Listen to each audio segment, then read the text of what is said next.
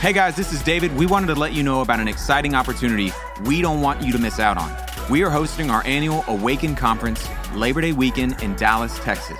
Join 4,000 other young adults from all over the country and world to be a part of seeing an awakening of the hope of the world, which is the Church of Jesus in our generation.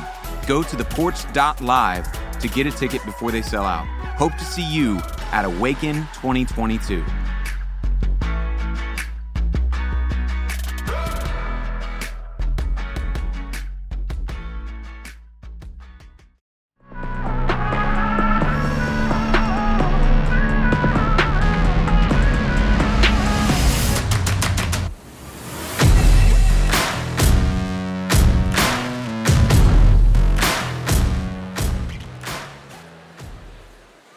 All right, we're back. Let's do it. Hey, help me welcome our Porch Live locations. I'm gonna say all of them and then let's all go ballistic. Okay, here we go. Welcome, Porch Live North Houston, Porch Live Tulsa, Porch Live Indy, and a special welcome to Porch Live Fort Worth. All of our friends tuning in live wherever you are, my friends in the room in Dallas, we're so glad that you are here. We're taking a break from series. We just wrapped up POV, point of view from the disciples and those around Jesus, and I'm really excited where we're heading tonight. Before I do that, if you're just now tuning in, if you're listening at a later day, watching a later day, we just announced our Awaken theme, the rehearsal. It's gonna be awesome, September 3rd through 5th. Check it out at awaken.live. But that's then. Tonight, I wanna start off. Raise your hand if you have ever been ripped off or scammed. Yep. Hi, my name is JD Rogers. I have been ripped off and scammed. I wanna talk about one of the biggest scams to exist, and some of you, even my Enneagram 7s, might get really upset about this because you love adventure and thrill and spontaneity or whatever. Spirit Airlines. So, let me just get on my soapbox real quick. Unless you like stuffing wrinkly clothes into a backpack, it's a scam. Because I remember my first time using Spirit. I got into Expedia, comparing all my prices, and I'm like, it's like $200, and it's like $53. And I'm like, dang, all right, click. Y'all have all been there, you've been there. So I click on it, and it's like, well, add a bag, $75. And I'm like, all right, I need a bag, whatever. Click on it. And then it's like, oh, select a seat, $25. I'm like, select a seat? No other airlines made me do that. And I look at the end of it, and it's like $10 cheaper. And I'm like, you know what, whatever. I thought it was gonna be way cheaper, but I'll do it. It's $10 cheaper. So then I click it. This is when I knew I was scammed. I get to the airport, and I'm looking at, United, Delta, all these different ones. I'm like, those are nice. And then I see that yellow. And I'm like, all right, it's quaint. And so I get on, and I'm like, excuse me, sorry, ow, sorry. And I get into my seat, and it's like, and then my bag that I paid, $85,000 for is in my lap pretty much. And it's the only time I can look around and see, this plane isn't the safest thing. Why is it called Spirit, first off? I'm about to, and so I'm sitting on the plane, but that just came to me from the Spirit, you could say. So, okay, sorry. My friends are booing me. Where was I? Oh yeah, so I'm sitting there, I'm looking around, I'm like, this doesn't seem very safe. I think I got scammed. It was the only time I actually ever listened to the flight attendant's instructions. I'm looking for my mask, because I'm like, this does not look safe. And needless to say, I got off, and the first thing I said was, man, that was a ripoff. I start there because I want to talk about one of the biggest ripoffs or scams that the world sells us, and it's sexual freedom and sexual exploration. Because the world sells us that sexual freedom comes with no cost. But that's the biggest scam that culture sells us. And some of you might not be convinced of that. I hope that by the end of the night, you will see that culture says, hey, in order to be free, you can do what you want, when you want, with your body, because it's your body, and whatever makes you happy, do it. Well, when people are feeding that to a bunch of hormone, raging, all the things, testosterone that make up young adults who are single and have sex drives. And we hear, do what you want with your body and do what makes you happy. We're like a bunch of rabbits. It's insane. And so the problem is, culture says this is what makes you feel free. This is what makes you have fun. But here's why we're having this talk tonight. The title of my message tonight is simply Battling Sexual Sin. And the reason why I wanted to have this talk is because last week, if you were here with us, D-Marv wrapped up POV talking about shame. And he asked all of you to write down the thing that makes you most shameful on a card and to bring it forward. And the team got together on Wednesday and we went through thousands upon thousands of cards, and our hearts were broken because our very own people represented in this room, praise God, hopefully they were set free. But here's a lot of what we saw. And guys, I just spent some time with all of these cards, and I mean card after card. Lust, porn, sex, women, sexual abuse, sexual thoughts. I'm sorry, God, you know what I did. Porn, sex, masturbation. My struggle is with pornography. Homosexuality, sexual sin that I choose to do. Boys taking advantage of me. Past sexual perversion, past sexual sin and lustful thoughts. Prostitution, lust, masturbation, lust, pornography and masturbation, porn, jealousy, embarrassment, and my sexual sins, broken relationships, porn, lust, sexual abuse, masturbation, porn, lust, sexual abuse, masturbation, homosexuality, secret sexual sin, over and over and over again. And it just did something to me. And we're starting off, I'm just going to tell us, it's going to be a more on the serious side of a message, just brother to brothers and sisters. We've all just been wrecked this week. To just see card after card of people acknowledging, I think you're not as surprised. I think that you know, the fact that you wrote in a card, you are saying, hey, I've been buying a lie. I've been ripped off. I've been scammed. But my fear is that a lot of us have written those things on a card before. And some of you might have written on this card and this week found yourself maybe not feeling as much shame because of the cross, but still in your sin. That you left your shame at the stage and down in this bucket, but the struggle was still waiting for you when you got home. And tonight, it's a message of both challenge and hope. Because on this side of heaven, we will constantly be battling all types of sin, but specifically in our young adult years, it just seems that we will really be battling sexual sin as single young adults, as married young adults. It doesn't go away. But in this battle, I think a lot of us wonder, can I actually be free? Can I actually defeat this addiction? Can I win the battle against sexual sin? And I want to tell you, the answer is through Jesus. Yes. That's right. You can. You can. Because of Jesus. And so tonight will be, like I said, both a message of challenge and hope. Hope in Jesus. Because left to ourselves, we cannot, and we'll see that. My hope for this message is that you would see that your story does not end with your sexual past. Your story does not end with what's happened to you sexually. And you are not defined by what you have done or currently are doing sexually. That you can, with Jesus, defeat your sexual sin. Because culture, like I said, it's throwing at us Tinder for hookups, Snapchat for sexting, porn sites, now virtual reality porn, Twitter for anything you want, hookup culture, OnlyFans, all these different things. Culture says, take this if you want to be free, yet bound, shamed, addicted.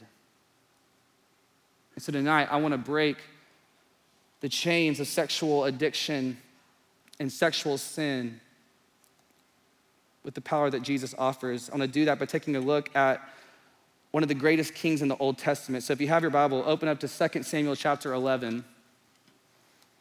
And we're going to look at King David, a man that if he had taken care of his sexual sin rather than it taking care of him, he was a man marked for most of his life in the story of 1 Samuel and 2 Samuel by a man after God's own heart, a man categorized by great faith, the young boy that when everyone else was afraid of the giant Goliath, he in faith got up and declared who his God was, and he knocked him down with nothing but a sling and a stone. That's who he was, a man of great faith. But sadly, that's not where his story ended, because not only was he marked by faith, but one of the things that David is marked by now to generations after generations is his greatest failure.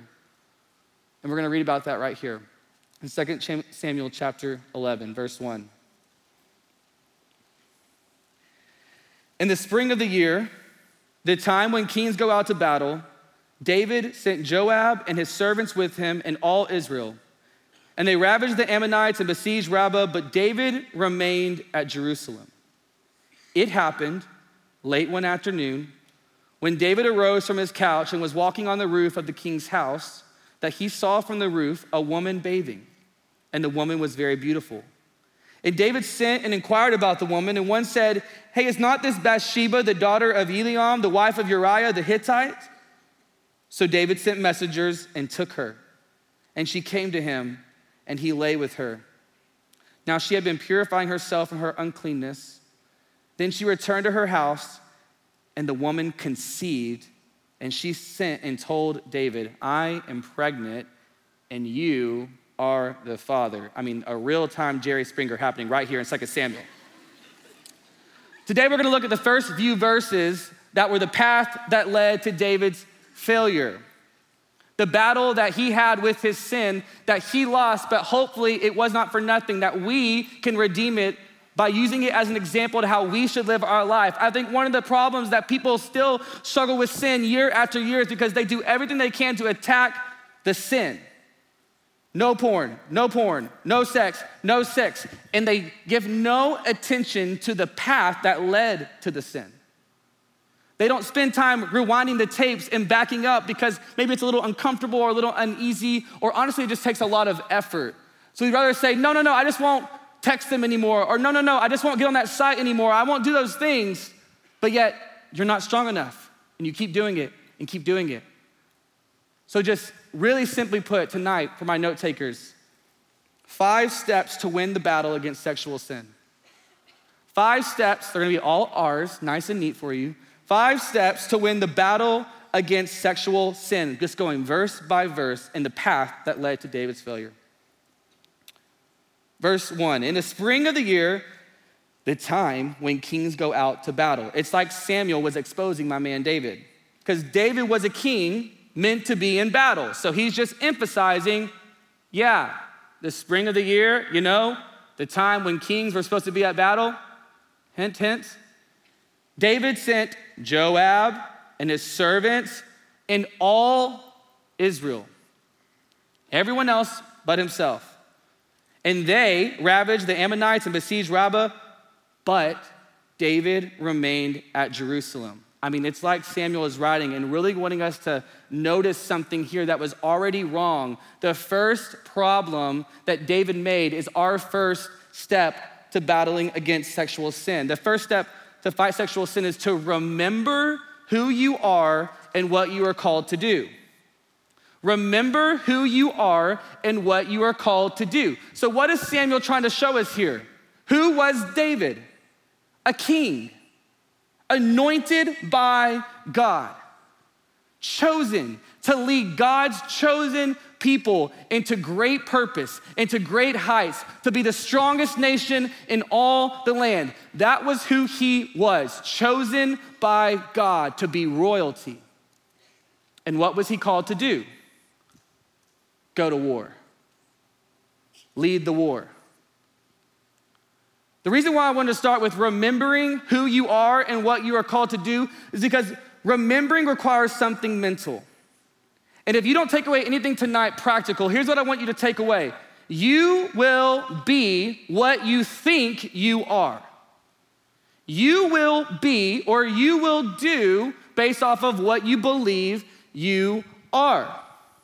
In this moment, we see David clearly forgot who he was and what he was called to do.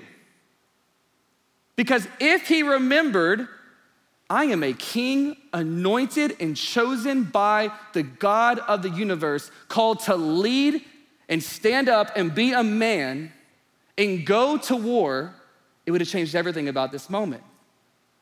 But because he forgot who he was and his purpose and his calling, because he neglected his character and his calling, he found himself home when everyone else was at war. That is often when you will fall, is when you are at home when you're meant to be in the battle.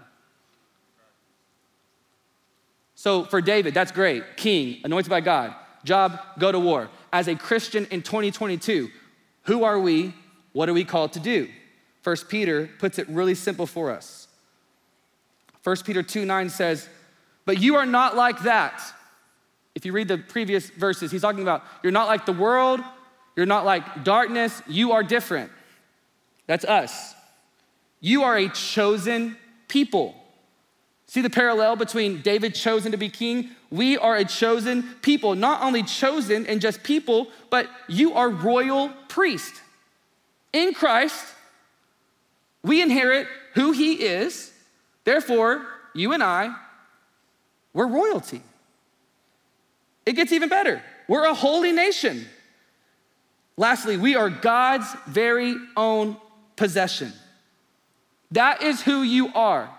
Chosen, royalty, a nation set apart, and you are personally important to God. You are his very own possession. And then he says, as a result, look at it, just right there in the text. As a result, because of who you are, here's what you do. As a result of who you are, your calling is show others the goodness of God. For he called you out of darkness into his wonderful light. So who are you? Royalty, chosen, God's very own possession. What are you called to do? Walk away from darkness, step into his wonderful light, and live like it. Step into the battle against darkness, wage war against your flesh, and live as if you are a chosen child of God. And so when the enemy tries to come and lure you away and try to get you, and culture tries to get you to forget who you are, you have to remember what this verse says. Every single one of you, but despite what you feel, despite what you've been told, despite other people have treated you, you are chosen in God's very own possession, and you have a responsibility now to live like it's true. But if you forget, you will live like the world. Darkness will look really appetizing to you. Sexual sin will suddenly sound really good to you, because when we go and choose to follow the temptation of sexual sin, it's because something in us feels like it's lacking. The reason why I want to start with a mental practical step is because mentally, when I talk to young adults who fell again to porn, fell again to hooking up, fell again to lustful desires and fantasizing, masturbation, I'll ask them about their day, and I'll say, tell me about your day. All right, why did you do that? Why did you do that? Why did you do that? And what it always comes down to, slowly but surely, is what we can track is it started with a belief. For a lot of times, guys, something made them feel insecure. A girl neglected them, rejected them. A girl's never said yes to them. A girl cheated on them. Their dad never showed his approval of them. There's a void, there's something lacking, and so they go searching. And you know who never puts them down? The person on the screen. You know who never neglects them? Porn's always there. You know it's always there for them to go and to meet that need and to fill that void with? A screen, an image, a person. But I'm telling you, it's a scam. It's telling you this is where you can find freedom. This is where you can find life. This is where you can fill that void. But then you know what you feel after. And you have to wake up and remember, no. When I feel this way, when my thoughts are going down a dark path, when I feel insecure, or ladies, when you don't feel worthy, or you feel invalidated, or you don't feel chosen, or like you're enough, or if you just look like someone else and you're struggling with comparison and you wanna run to wrong guys or all these different things, you have to stop and simply remember the world will rip me off, but in Christ, I am royalty, I'm chosen, I'm God's very own possession. Therefore, I have a responsibility to live like it's true by displaying the goodness of God, by knowing God and making him known. That is who I am. That is what I'm called to do. Not by my own strength, but his. David, his first problem was he forgot who he was. Step number 2, recognize where you're susceptible. Look at verse 2. It happened late one afternoon. I just love how Samuel keeps giving us more details than we asked for. It happened, let's say around 4 or 5 o'clock, give or take, when David arose from his couch. I'm like, they got couches back then? Leather, what kind was it? Was walking on the roof of the king's house. You ever heard idle time is the devil's playground? He's walking around on the roof. That he saw from the roof a woman bathing, and the woman was very beautiful. If we're gonna fight the battle against sexual sin, we have to recognize where we are susceptible to fall to sexual sin. Another way of saying this is we have to look for patterns. Patterns often point to problems. If you have a reoccurring problem in your life, if you have an addiction in your life, look at the pattern that leads to the problem.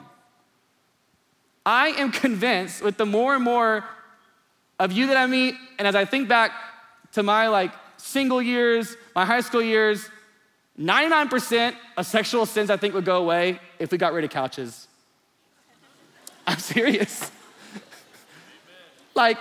You know what I'm saying, Josiah? Couches are always just a spot where no good takes place.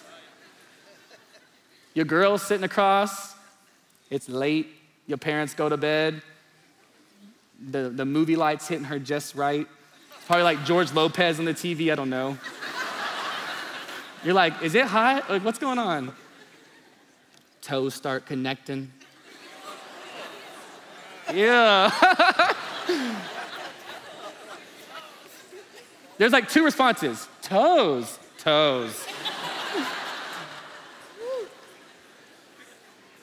But the point that I'm trying to articulate here is you need to think about the times, ask yourself this question, write it down and think about it. When the devil attacks, where am I? When and where does he attack? When does he present sexual sin?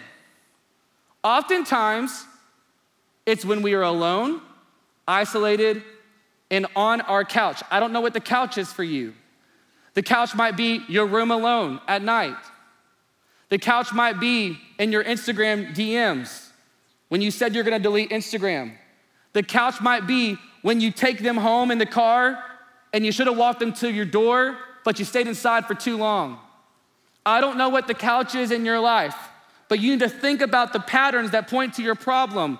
When do you fall to sexual sin? And some of you might be thinking right now, what even classifies as sexual sin? Is making out sexual sin?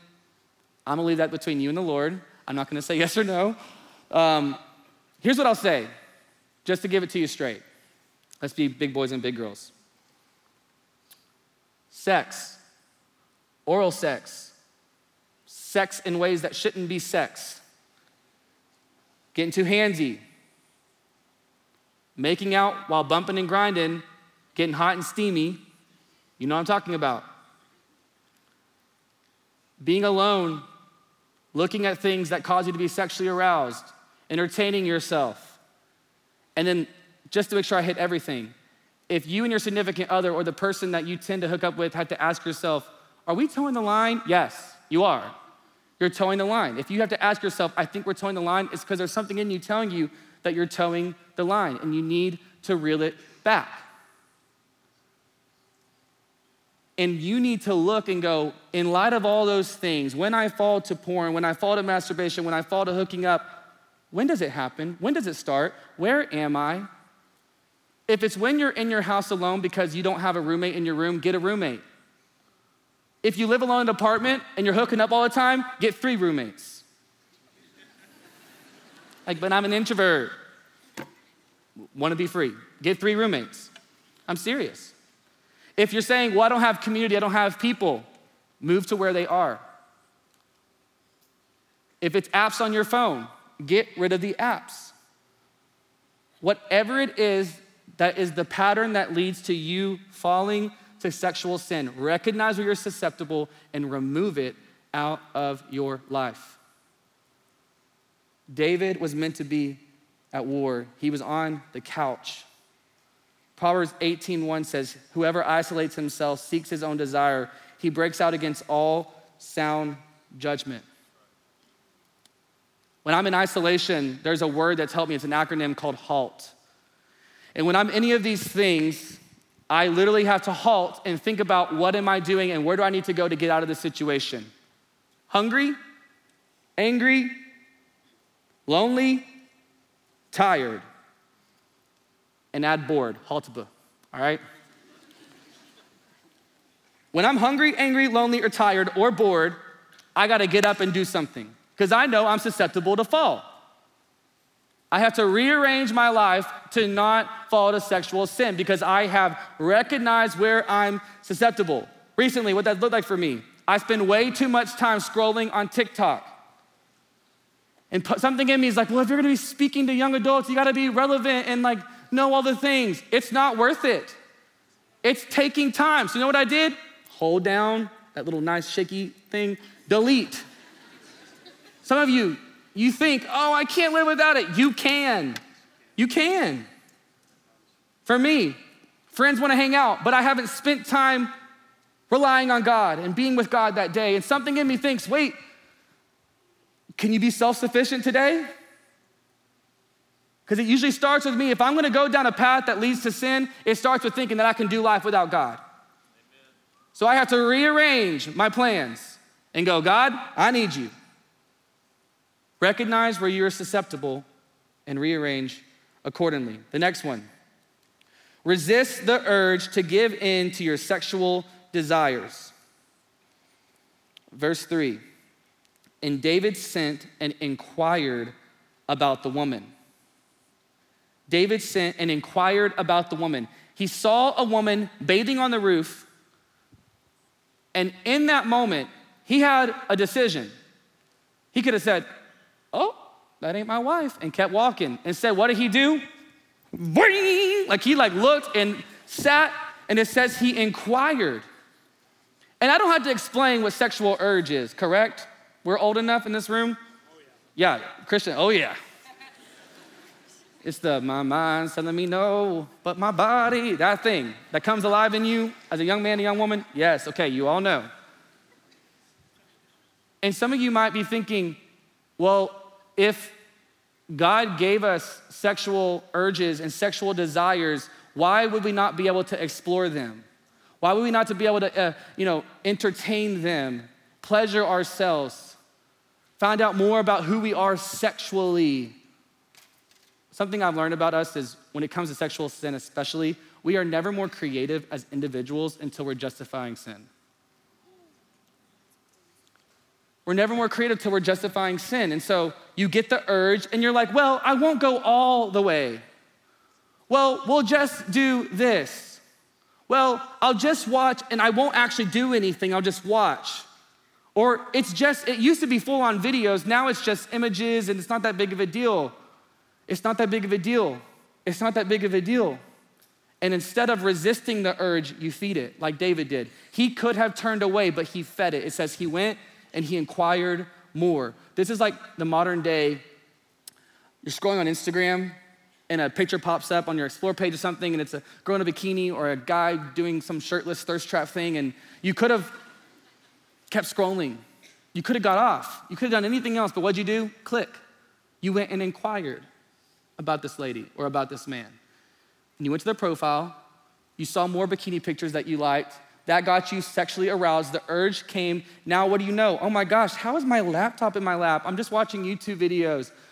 Oh, I guess I'll type in the website. Oh, I'm at this porn website. And then you're guilty because you looked at porn again. And you're going, how did I get here? Well, if you trace it back, in that moment, you had a decision. Get off, resist the urge, or feed it. And if you continue to feed it, it will only get more and more hungry, and it will lead you down a path to destruction. That's what we see in David's life. He could have walked away, but he inquired about the woman. And it says the woman was very beautiful. I want to say something with care and compassion. While I was reading this, I kind of got just an excuse I hear a lot from young adults after they fall sexually with someone else. Guys will oftentimes, well, bro, she was giving me all the signals. We did it because the way she was texting me, she came on to me, she. And I want to say to my brothers, quit blaming women for your lack of self-control. You are the leader. You are in control of what you do. You need to own up for your actions. Ladies, well, he begged and he was so sweet. He texted me all these sweet things and we were emotionally connecting. He told me about his parents' divorce and he never shares that.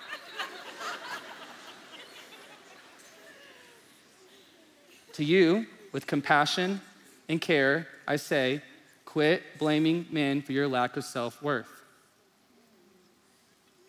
You deserve more. You are worth a man who will see you as God's daughter, as royalty, as chosen, as his own possession, and treat you accordingly. Last person I want to speak to the abused. To the person who says, hey, there wasn't actually anything I could do. That's part of my story. And to you, I want to say, it is not your fault. It is not your fault. You are not marked by that. A lot of you wrote down sexual abuse in this bucket, and that does not have to define who you are, but it also does not have to define your future decisions. Just because you were hurt does not mean you have to keep hurting yourself. I had to wake up and take actions for my own choices and say, I have a choice. I can keep blaming this moment and continue to let it reproduce more and more hurt in my life and in others, or I can take responsibility for who I am in Christ. And you can too, in Christ, you can. But don't do it alone. All of us, we are called to resist the urge. And you might be thinking, JD, you don't understand my sex drive, bro. You don't understand my urge. I got passions. I got feelings. I can't stop. It's all I think about. It's all I see. It's everywhere. I best get to lock myself in my room if I don't want to get the urge. And I would say to you, you're being ripped off. You're being lied to. This verse, I remember when I was single and fighting sexual sin and thinking, I cannot stop doing this. I cannot break free. This is just so, I'm addicted to this. What do I do? And I read this. 1 Corinthians 10:13, it says, no temptation has overtaken you that is not common to man. The first thing we see is your sin is not unique to you. You are not alone in what you are facing. You are not the only one with this raging sex drive or this urge that you are called to rein in and to do according to God's design. It's not unique to you. Where you are faithless, look what it says. God is faithful, and he will not let you be tempted beyond your ability. But with the temptation, he will also provide the way of escape, that you may be able to endure it. That's crazy. God is faithful. Left to myself, left to yourself, you're like, bro, I can't resist the urge. I can't. I'm like, I can't. That's correct. You cannot, but God can. Jesus in you can. The power of the Holy Spirit in you can. Because God is faithful. Left to ourselves, we are faithless. That's why we run to porn. That's why we run to sex. But God is faithful. How is he faithful? To give you the strength to endure it according to his Spirit and to give you a way out. That means that if you find yourself with sexual temptation or an opportunity to choose your sin, God has already determined that you are strong enough to say no to that and yes to him. That's what that says to me. You have the strength because of Jesus in you to say no, to resist. I think what we have to be honest with ourselves is we like our sin. We like our sex. We like our porn. We need a faithful God to help our faithless flesh. We have to wake up every day and say, God, I need you. I need you to give me the strength and to show me the way out. And God is faithful to do it. You left to yourself cannot resist the urge, but he in you. Greater is he who is in you than he who is in the world. He can. He will. He will. For David, he provided a way of escape. Look at this. He went and inquired about the woman, and then one said, is not this Bathsheba, the daughter of Eliam, the wife of Uriah the Hittite?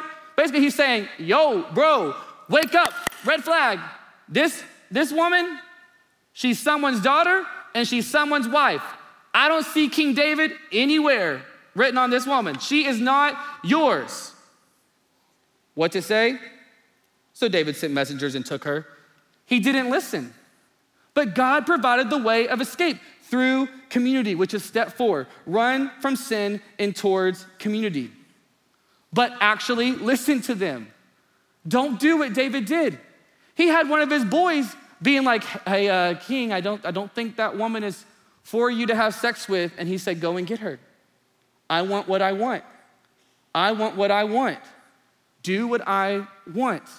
And I think this is why a lot of us have problems letting people speak into our dating decisions or who we date or how we date. This is why we don't like people telling us that we should probably get off social media because it's causing anxiety or us falling to sexual sin. This is probably why we don't like people saying, hey, you shouldn't live alone, or hey, you should move to Dallas to get around more community.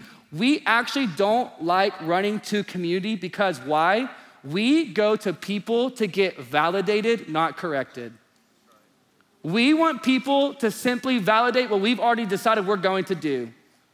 We like people who will say, whatever makes you happy. Because that's what the world does. We want people who are gonna pat us on the back and tell us everything we want to hear. But that's not what you need. You need this guy in your life. You need people who will lovingly seek to challenge and correct you with compassion and care because they love you and they have your best interest in mind. That's the kind of people you need around you. You need soldiers in the battle with you. A man who goes to war by himself is sure to fall. But there is strength in numbers. There is strength in the pack. It's he who is isolated that the prowling lion seeks to devour. He knows if I can get them alone, that is when I can attack. You've all seen National Geographic. And now the wolves wait for the baby gazelle to get just far enough away from its mother and attack. Or now the lions wait for the sick elephant or something and attack. The Bible says that the enemy is like a roaring lion seeking someone to devour. He is prowling, waiting for the person who would rather run to their sin than to their community. And that's when he attacks. He who is alone is sure to fall. I think about all those videos back in the day where people are soldiers even today in war movies when they're back to back with their guns. Got my 6, they're going all around like this. We need that. We need people who will recognize our blind spots that we can't see. We need people who will see our patterns and go, hey, every time you go out with them, I get a call the next morning. Is this a good idea? Hey, I haven't heard about your prayer life or your time in God's word. What's going on? But instead, we want people who will simply validate us, not correct and challenge us. And the result, we run to sin and not towards the Lord. We have to do what it takes to fight sin because sin will fight us. We have to do what it takes to make war against sin because there's a war coming for us. Ephesians 6 tells us that we don't battle against flesh and blood. We battle against a cosmic force, a dark power who is coming to steal, kill, and destroy and take your life. And oftentimes how he does that is how he did it with David, through one decision. It was just one decision. You maybe have done it so many times, but this one time you got caught, or this one time they got pregnant, or this one time it led to an abortion that hurt, this one time it led to abuse, and it went further than you ever thought it would. I don't know what it was for you, but you were convinced on the front end, it was minimized, and you were told, hey, it's just one sin, it's just one thing, don't worry about it. And on the back end, it caused so much destruction. That's why we must run to community when we battle sin. You cannot battle alone. I want to close with this. Why does this matter? Some of you might think right now this is just ridiculous. Another Christian guy telling you it's just to stop having sex and to save yourself and all these different things. And you're like, man, this is so dated and this is so irrelevant. Why are y'all so passionate about this? Why do y'all talk about porn all the time and hookup culture and all these things all the time? That bucket's full of it. Of people acknowledging, man, this brings so much hurt, so much hurt. Like it did David. He didn't just get her pregnant. If you know the story, after that moment, he has to go on and take Uriah, her husband, off the battlefield. So now his sin is affecting his fellow soldier. It's affecting, your sin affects more people than just you. Like it did Uriah. He takes him off the battleground and he says, hey, get drunk and sleep with your wife, because he's trying to hide up the fact that he slept with his wife. But Uriah is a man of integrity and he won't sleep with his wife because his boys are back at battle. He says it's not right. And so David ends up having to send Uriah to the front lines of the war to be killed, to cover up his sin. It was so much more than just a decision. It was so much more than just a one-night stand. Because after this, the baby ended up not even living. And as you read the rest of the life of a man who was a man after God's own heart, who was marked by courageous faith, you see that the rest of his life, David was just never the same. He walked with a limp the rest of his life. And although his sin did not define him, like we learned last week, his sin did not define him. However, it brought a lot of unnecessary pain and consequences on his life. Your sin today, as a single young adult, 6 months into marriage, as a single young adult, your decisions today are affecting your marriage, if that's what God has for you. It's affecting your parenting, if that's what God has for you. It's affecting your future generation of grandkids and grandkids. The decisions you make today matter. One of the ways that mine have been affected, one of the reasons why I was so afraid to get married is because my past is just riddled with sexual brokenness and sexual sin. And one of the reasons why I was always afraid to speak on stage is because I never wanted to tell anyone about that. So I always thought, well, if I speak on stage, I'm gonna be a fraud. And it wasn't until finally I opened up for the first time and I began to experience freedom from shame and guilt from my past, and learning that Jesus came down and died a sinner's death on the cross, and he hung my sexual sin to the cross. And he was buried in a grave, in a tomb. He rose again. He brought victory over my sin. And because of that, the old passed away and I was a brand new man. But even still, riddled with reminders of my past, afraid to be known, especially by a woman.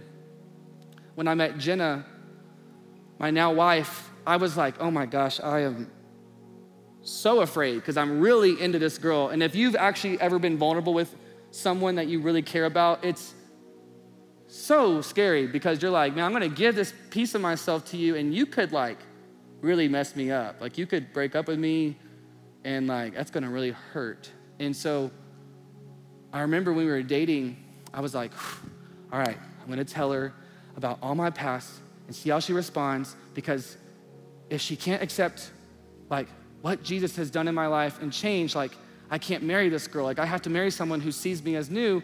But what if she doesn't? I really like her. Should I tell her? No, I shouldn't. Going back and forth, I remember being so nervous. And we sat down for dinner and I could like barely eat. I don't think I ate a bite actually. And I sat down and I was like, okay, I just gotta talk.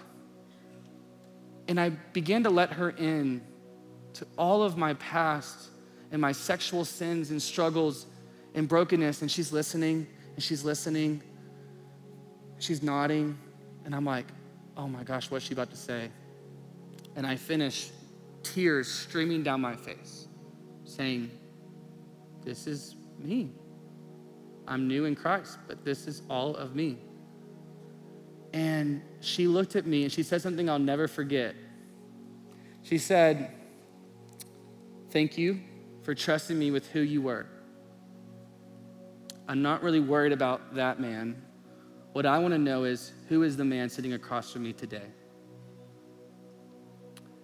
And what does this stuff look like to this man today? And it was like, wow. And why did it feel like that? Because in that moment, I felt free. Because I'm like, who I am today is not a man who's defined by his sexual sin. And the last step to battling sin is to respond rightly. Respond rightly.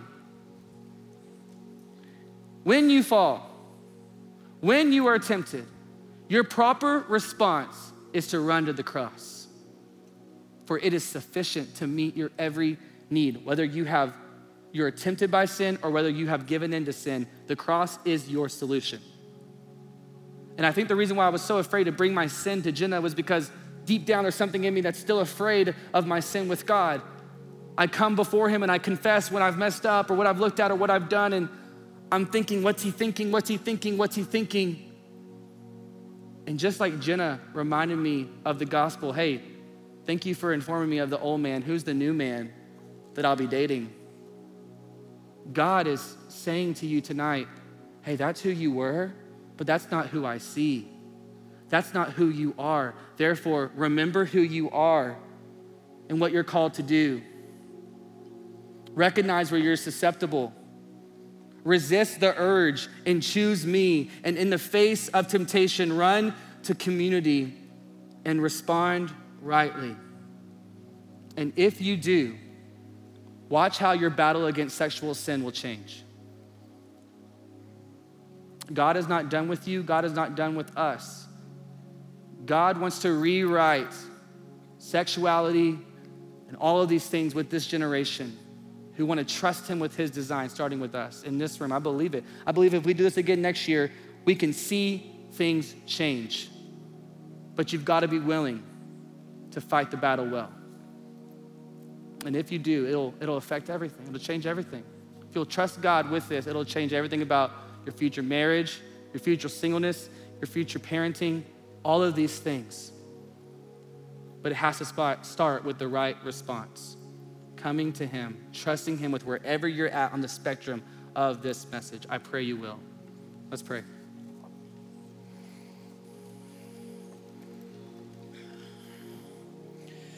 God, this is heavy, and sometimes it can feel like, man, we don't even know where to begin. And so I just pray right now, Spirit, that you would come and you would meet every need of the person in the room. For the person who is feeling bound by something sexual tonight, would you just show them which part of the process you want them to take? And it might just be to respond to you, to your grace and to your kindness and to your mercy that is readily available to them.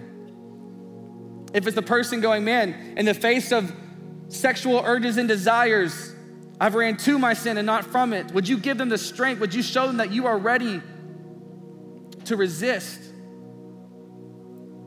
God, I don't know. You know everything going on in this room. And I pray right now, if there's anyone feeling condemnation, if there's anyone feeling like you're angry, would they feel your gentleness in this song?